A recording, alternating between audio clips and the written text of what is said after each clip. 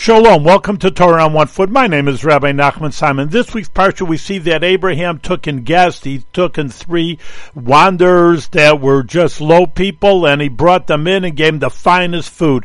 What's very interesting is just that when we say that Abraham was so kind, Kabbalah would say that he's the epitome of chesed, of kindness, which we see that he was, because it's not just nice to take in guests, which is always a mitzvah no matter who you take in, but he took in the lowest people. These people bowed down to the dust on their feet.